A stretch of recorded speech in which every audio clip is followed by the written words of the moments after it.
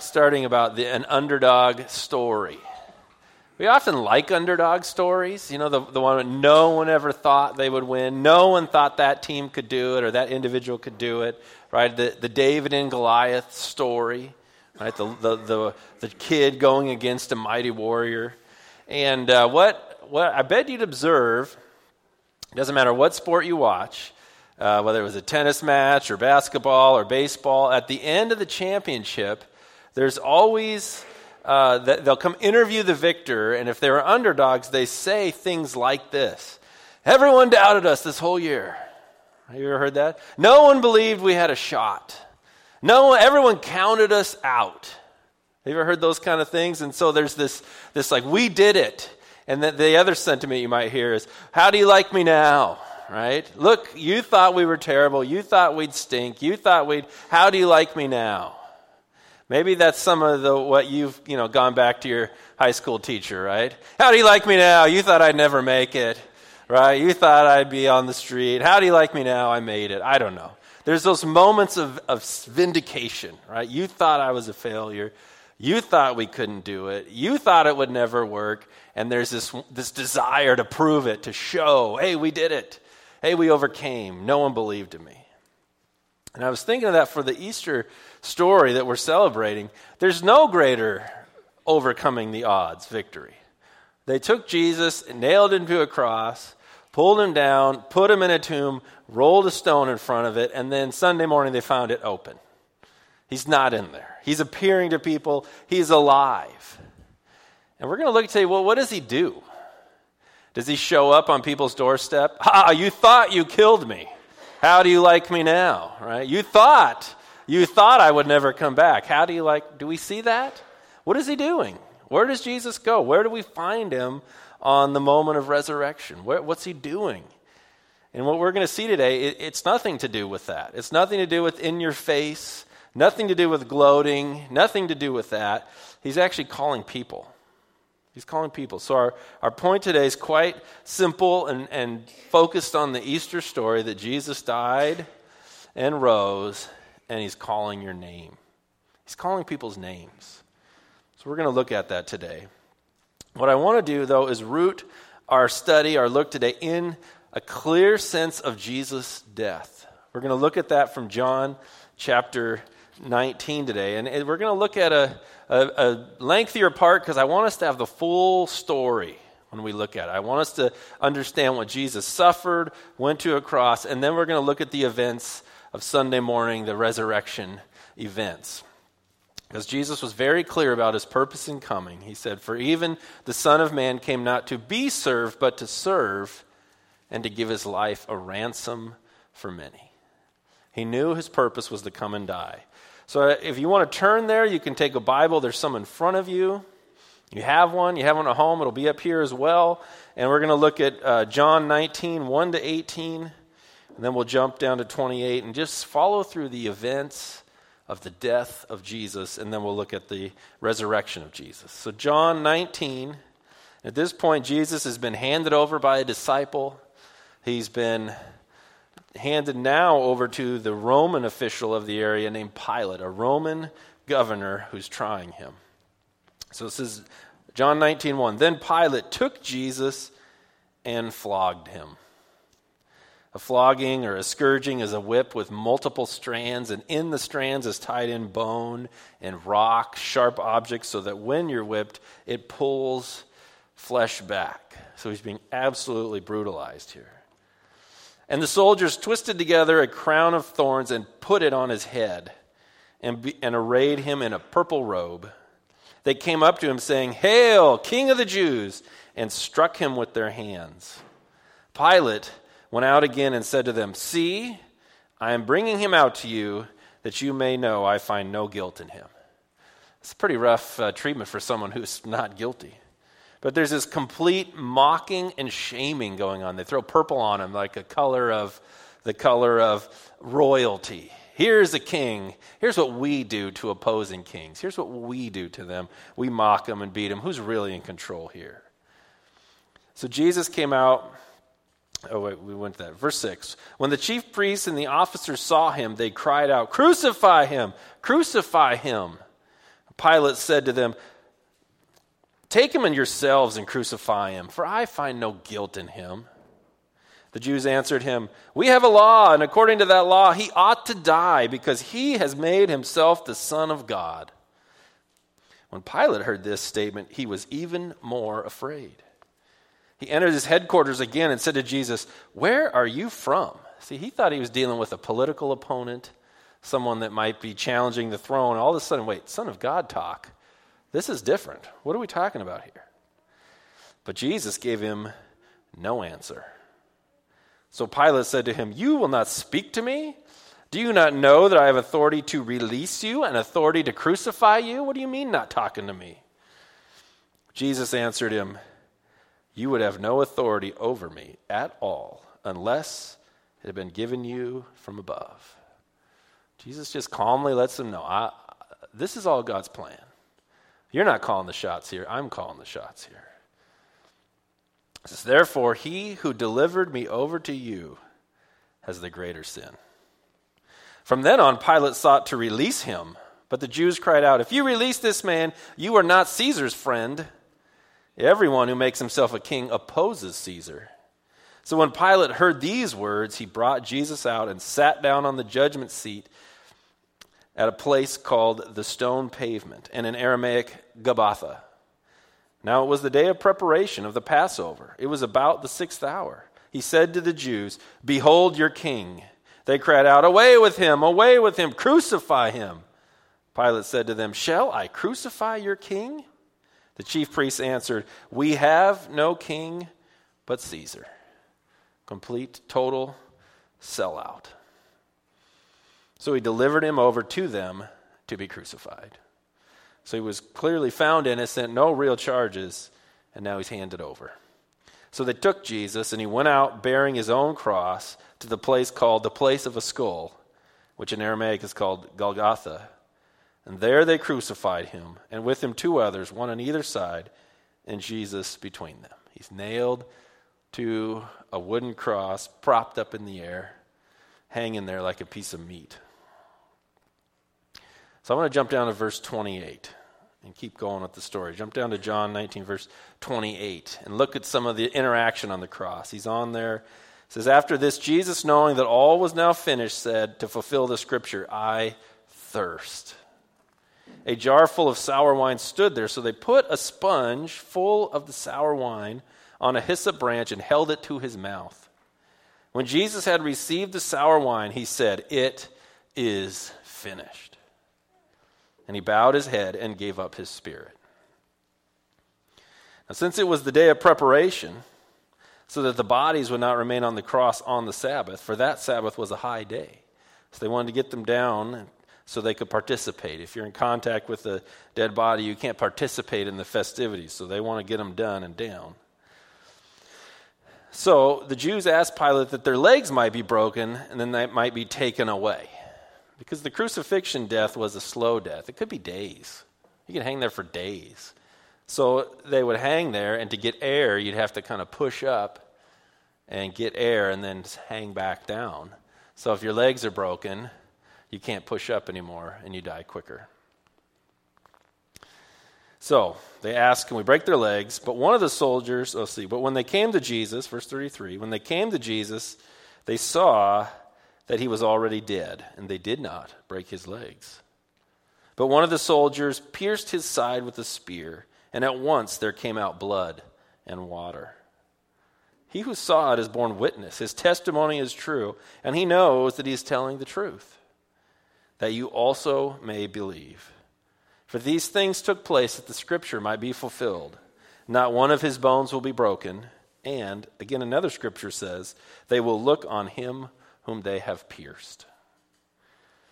So after these things, Joseph of Arimathea, who was a disciple of Jesus, but secretly, for fear of the Jews, asked Pilate that he might take away the body of Jesus, and Pilate gave him permission. So he came and took away his body. Nicodemus also, who earlier had come to Jesus by night, came bringing a mixture of myrrh and aloes, about 75 pounds in weight. It was a lot to anoint, prepare, embalm. So they took the body of Jesus and bound it in linen cloths with the spices, as is the burial custom of the Jews. Now in the place where he was crucified there was a garden, and in the garden a new tomb, and in which no one had ever been laid. So because of the Jewish day of preparation, since the tomb was close at hand, they laid Jesus there. So we have Jesus suffering, dying on a cross, pierced in the side. Now he's been wrapped, embalmed, and put in a tomb. That was the death of Jesus. And I want to look at what happens early on a Sunday morning that we're celebrating today. I want to see what he does and see his reaction, see his response, see who he's talking to. So we're in John chapter 20, verse 1, the first day of the week. That's a Sunday. They counted the week Sunday to Saturday. So Sunday morning, Mary Magdalene. Mary is a follower of Jesus, one who had actually been demon-possessed. And Jesus had cleansed her and freed her from that. And so she's following. Think of that. Your life is filled with demons. You're freed from that, and now how would you view Jesus? You would do anything. This guy saved me and changed me, so she's a follower of him, and now the worst things happened. Right? The guy that healed her is now killed. So she's first thing, I'm going. And I want you to notice her purpose. She's going to reveal what she's looking for, but she's going while it's still dark. It's early in the morning. And saw that the stone had been taken away. Now that would freak you out. I've done plenty of graveside services and funerals, and I've never showed up one and like the dirt's all dug back out and the thing's open. You'd be like, whoa, whoa, whoa, whoa, right? You'd be freaked out. She's coming to a tomb. The rock's supposed to be there. Now the rock isn't there. And you're going, wait, what am I encountering? What am I looking for? So she ran. So she just goes back. She ran and went to Simon Peter and the other disciples. She's like, I'm going to go get the guys here. The one whom Jesus loved, and said to them, they've taken away the Lord. I lost my place. What verse? I'm at the beginning here. So she said to them, they've taken the Lord out of the tomb, and we do not know where they have laid him. So what is she thinking? Body has been taken. Body is gone. Body isn't there. She's probably thinking they did a worse thing to him. First they killed him, then they put him in a tomb. Now someone stole it. Are they parading it around? Are they hanging it up somewhere? Are they dragging him through the streets? Or what are they doing? There's a worse thing is probably in her mind. So Peter went out with the other disciple, and they were going toward the tomb. Both of them were running together, but the other disciple outran Peter and reached the tomb first. You gotta love the competitiveness of guys. We were both running, but actually I was faster. I was faster than Peter. He was slow. I'm first. Anyways. So stooping to look in. So it's a low opening. So they bend down to look in there. So he stooped to look in, and he saw the linen cloths lying there. So the grave clothes are off and lying there, but he did not go in. Then Simon Peter came following him and went into the tomb. Peter's kind of the go for it, think later. I'm just going to run right into this tomb. Let's see what we find. He runs right in there. He saw the linen cloths lying there and the face cloth which had been on Jesus' head, not lying with the linen cloths, but folded up in a place by itself. So, grave robbers probably wouldn't do that. It's nicely folded. Then the other disciple who had reached the tomb first also went in, and he saw and believed. John looks around and goes, he's alive. For as yet they did not understand the scripture that he must rise from the dead. It hadn't clicked in. They didn't think that's what they were going to find, and then they see the empty tomb. It says, then the disciples went back to their homes. Like, why don't you look around for a minute, boys? Don't you think, well, we saw it, let's go. They just go home. It says, but Mary stood weeping outside the tomb. So she stayed. She's weeping outside the tomb. And as she wept, she stooped to look in. I would imagine just the ugly cry. You're just weeping. It's not just tears in your eyes. You're weeping. And it's a low entry. So can you imagine wanting to look in there, but I don't want to look in there. Do I want to see what's in there? I don't want to see what's in there. And she opens it. What's it she says? She saw two angels in white sitting where the body of Jesus had lain. Wouldn't you just heart jump? Two angels are in there? one at the head and one at the feet. And they said, "Woman, why are you weeping?" Well, I'm crying because Jesus is dead, right?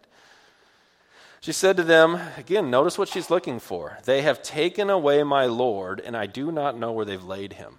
She's still looking for a body. Where did they put the body? What did they do with the body? Where is it? Having said this, she turned around and saw Jesus standing. But she did not know that it was Jesus. She doesn't recognize him. Jesus said to her, "Woman, why are you weeping?" She's probably thinking, what's with you guys in these questions? Someone's died and I'm upset, right? What is with this question? "Whom are you seeking?" Supposing him to be the gardener, she said to him, "Sir, if you have carried him away, tell me where you have laid him, and I will take him away." Right, she's still saying, "Where'd you put it? I'll get him. I'll honor him. I'll make sure it's done right." Jesus said to her, "Mary." She turned and said to him in Aramaic, "Rabboni," which means teacher. That's what she called him. Jesus said to her, "Do not cling to me, for I have not yet ascended to the Father. But go to my brothers and say to them, I am ascending to my Father and your Father, to my God and your God." Mary Magdalene went and announced to the disciples, "I have seen the Lord," and that he had said these things to her. So we have Mary finding Jesus alive. I want to go back and look at a few details from this that kind of walk us through what's happening. First, there's the interesting detail of Mary's non-recognition. He's alive, he's standing there, he talks to her, and she doesn't know it's him. Doesn't realize. So look back there in verse 15. All right, he comes up, "Woman, why are you weeping? Whom are you seeking?" Supposing him to be the gardener, right? She thinks he just works there or something. She said, "If you've carried him away, tell me where you have laid him, and I will take him away." She's looking for the body. She's thinking body, body, body. And I think she wants to honor him, though I don't think she's going to be very clear here. The average male is 5'9" and 180 to 190 pounds. The average American male was slightly bigger, but I'll use more international numbers. So can you imagine that? Ladies, you feel like picking up a 180-pound body? What are you going to actually do? And how much spices and stuff did they put on it? He told us. 75 pounds. This thing is going to be heavy. So I don't think she's very clear on what's actually going on. I think there's a sense of devotion, though. I want to make sure he's not dishonored further. I will take him away. But here's this interesting thing. Why does she think he's the gardener? Like, she's been with him now. She's followed him for some time, maybe a year, maybe more. I don't know the length of time. You'd think she sees a glance, it's him, but she thinks he's the gardener. Why does she think he's the gardener? If you go to a park today, let's say you go down to Lake Padden, you go down to Blowdale Donovan, you go down to Boulevard, and you walk around the park, you're going to see people all over there today, walking dogs, riding bikes, pushing strollers, having a picnic. You're going to see all those people. Which people would you walk up to and say, "You're the gardener"? It'd probably be the guy who's gardening, right? Got the uniform, might have some gardening tools, might have the white city truck, right? You wouldn't just walk up to some other person and say, that garbage can's full over there. Could you empty that? We're trying to have a picnic here. You wouldn't do that. You'd look for an official. You'd look for the gardener. So why does he look like the gardener to her? Is he gardening? Is he holding flowers? Has he been pruning? Now, this idea came from my friend Pastor Bruce, and he wondered this, and I like this. The gardener, well, Jesus is killed. He's been stripped and nailed to a cross.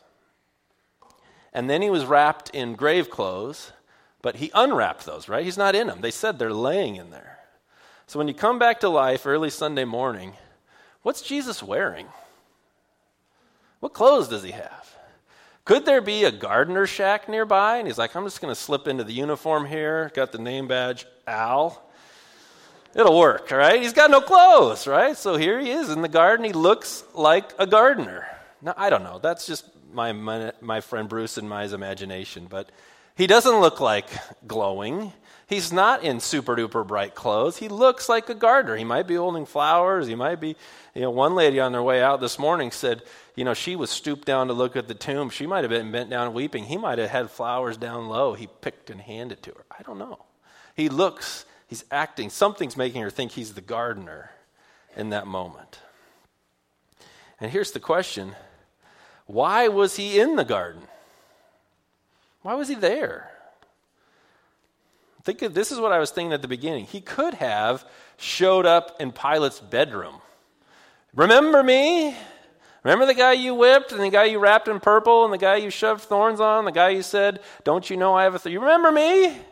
If Pilate was afraid on Friday, how's he feeling? Right? He could have showed up at the chief priest. Remember the guy you spit on and mocked? Remember the guy you thought wasn't the eternal Son of God? Remember me? He's not doing that. He's not doing how you like me now. He's not in their face. He's in a garden, looking like a gardener for some reason, right? Why was he there? Why is he in a garden? Why is he doing this? You think you've gone through all this ordeal and you're just going to be hanging out in a garden.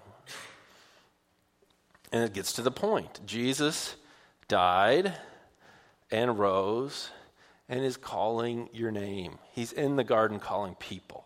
He's not gloating. He's not putting it in people's face. He doesn't even need to worry about that. So what is it that causes Mary to recognize him? He says her name, Mary. He's in the garden calling Mary. And when he says her name, there's something familiar. There's something personal. It's her. And then she recognizes him. This isn't the gardener. This is Jesus.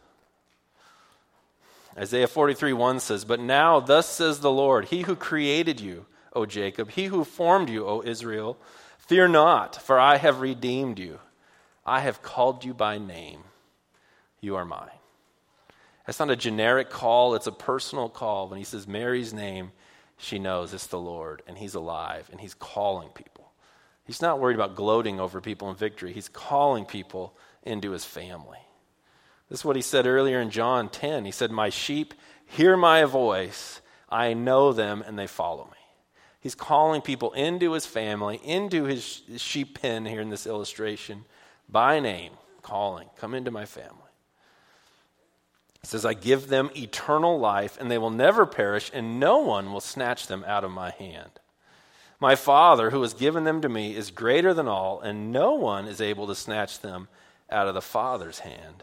And I and the Father are one." There's a call of Jesus to us by name to follow him, and when you're in his family, in his care, you're not lost. He says, "I don't lose them."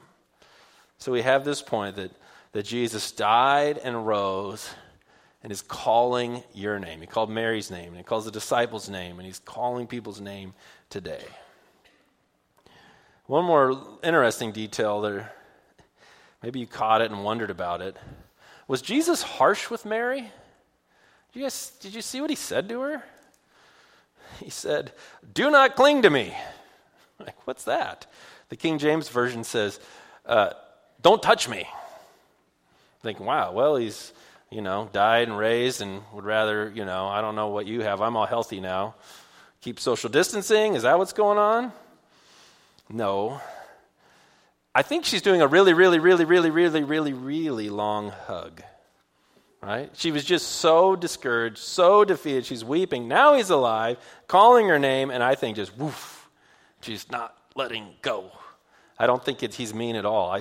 This is a continuum. Don't keep on holding me, right? Okay, it's been long enough. So it's not that he's being mean. It's not that he doesn't want to be touched. Is you can't keep holding me here. You can't keep hanging on to me here. Look at the reason, he says, not because it's an awkward hug. He says, "I haven't yet gone to the Father.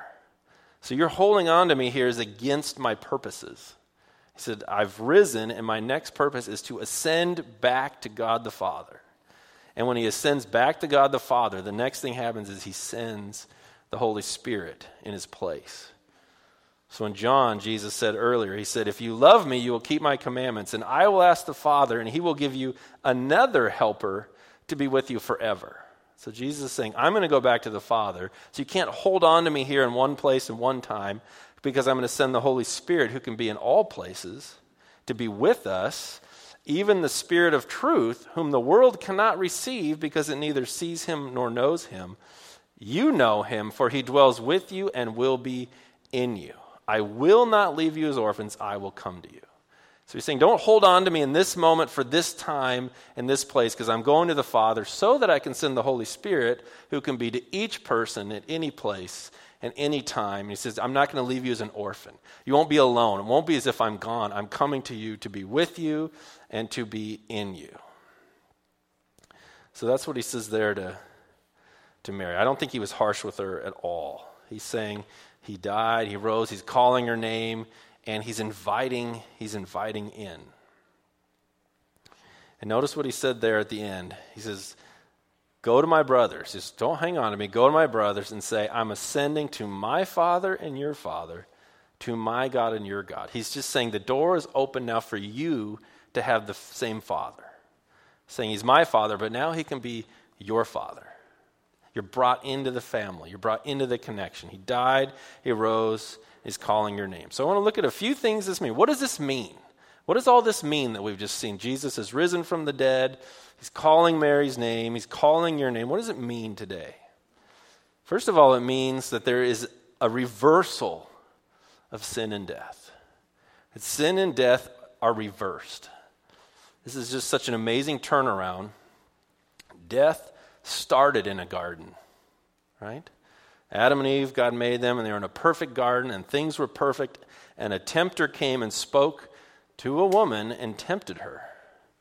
And it brought sin and death in a garden. And now Jesus is buried in a garden, and he raises in a garden, and again he comes alongside a woman and calls her to life in a garden. It's reversed. It's all reversed.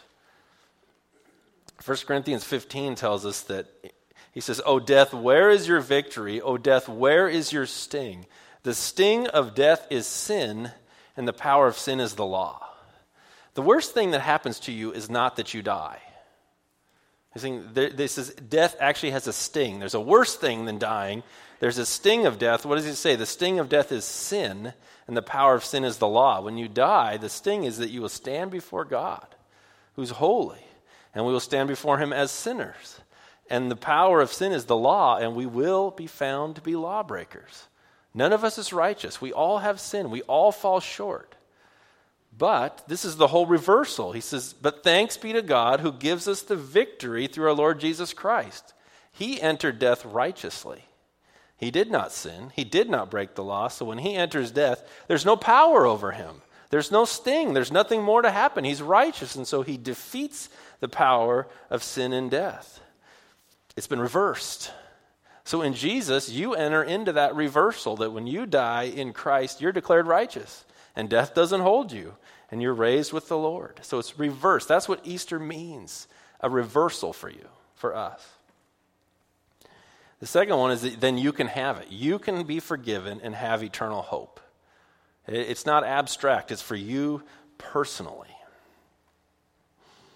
We look here in Romans 10. It says, because if you confess with your mouth that Jesus is Lord and believe in your heart that God raised him from the dead, you will be saved. For with the heart one believes and is justified, and with the mouth one confesses and is saved. So it's not just something you say. It's not just something you think. It's both. I say this. I believe this. I'm confessing Jesus is Lord. For the scripture says everyone who believes in him will not be put to shame.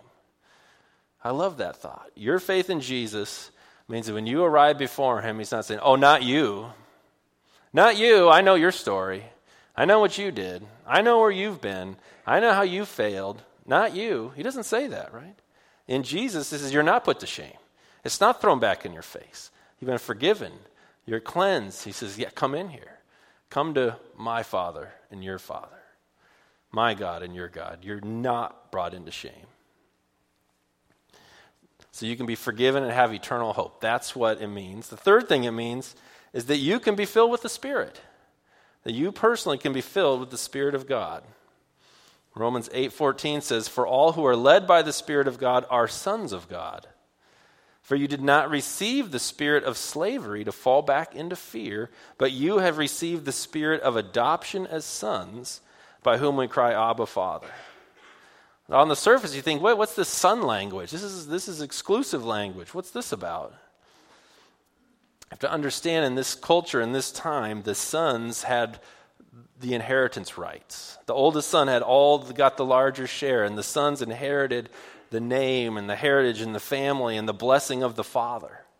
So for men and women to be called a son of God, it means that men and women and boys and girls receive the full inheritance, blessing, inclusion. It's actually inclusive language, that everyone is included in this to receive the spirit of an adoption as son. You're brought into the family, and here it says we cry, Abba, Father.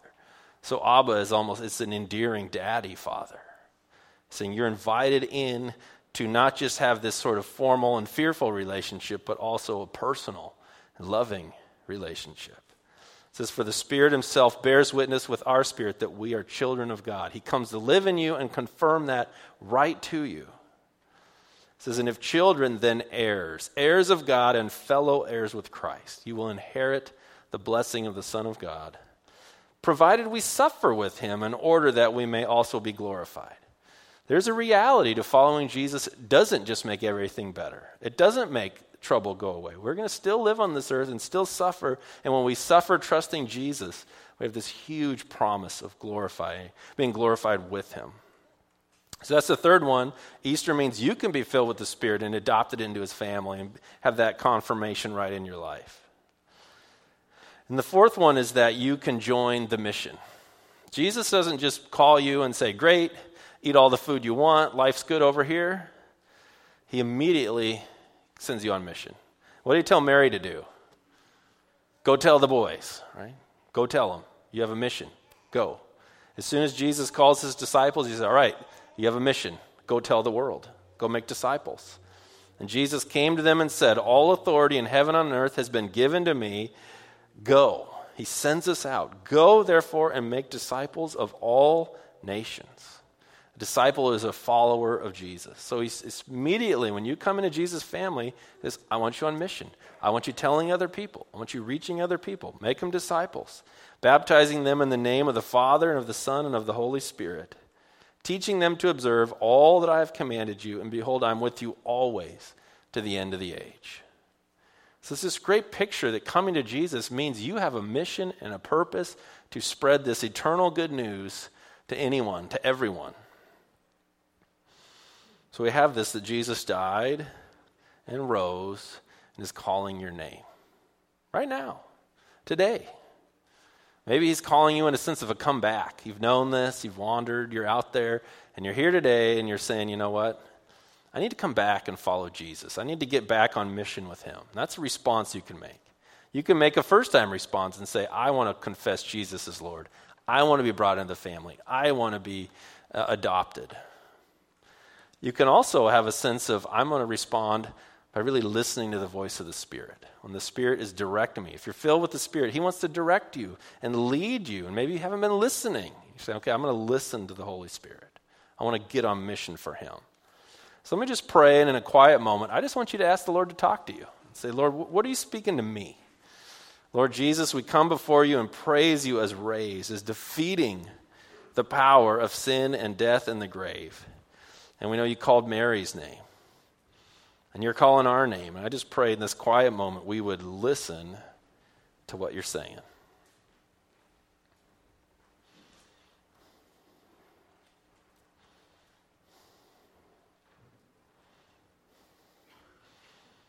Lord Jesus, let us respond. Let us respond in an obedient yes. Let us respond and confess that you are Lord. Let us respond and say, I want to follow your voice. Let us respond and say, I want to be a part of your mission. I want to tell others. Thank you that you're calling us today, Lord, and we pray this in Jesus' name. Amen. There's a chance even as we wrap up our service, if you want to pray with someone or talk with someone about what we've been learning, we'll have some people up here. We'll pray with you. We'll pray for you. If you want to respond in faith to Jesus, would love to talk to you about that today. And then encourage whatever he was just telling you to do it, to obey, to do what he's asking you to do. Let's stand and worship our living hope.